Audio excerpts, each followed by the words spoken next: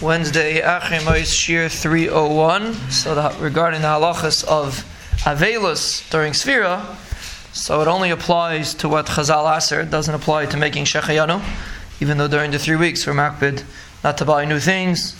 There's no such thing by Sfira. There's no such thing building things, doing extensions to your house.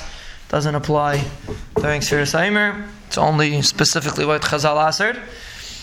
Regarding anything which usually is aser mitam simcha in the 3 weeks is not aser when it comes to Sfira Saimer. It's only music or dancing.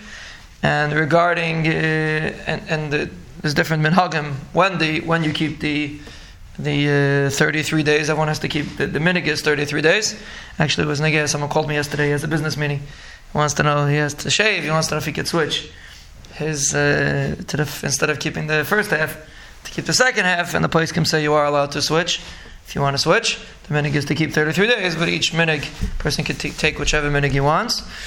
But regarding Lag Ba'omer, so Lag Ba'omer is mutter, but it's only mutter by day. The night of Lag Ba'omer, according to most poskim, is aser. For some reason, the olam is mekel on it.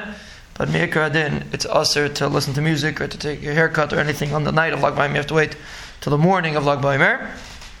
Regarding what kind of music is aser, is there something wrong with listening to a cappella, songs without music, singing without music?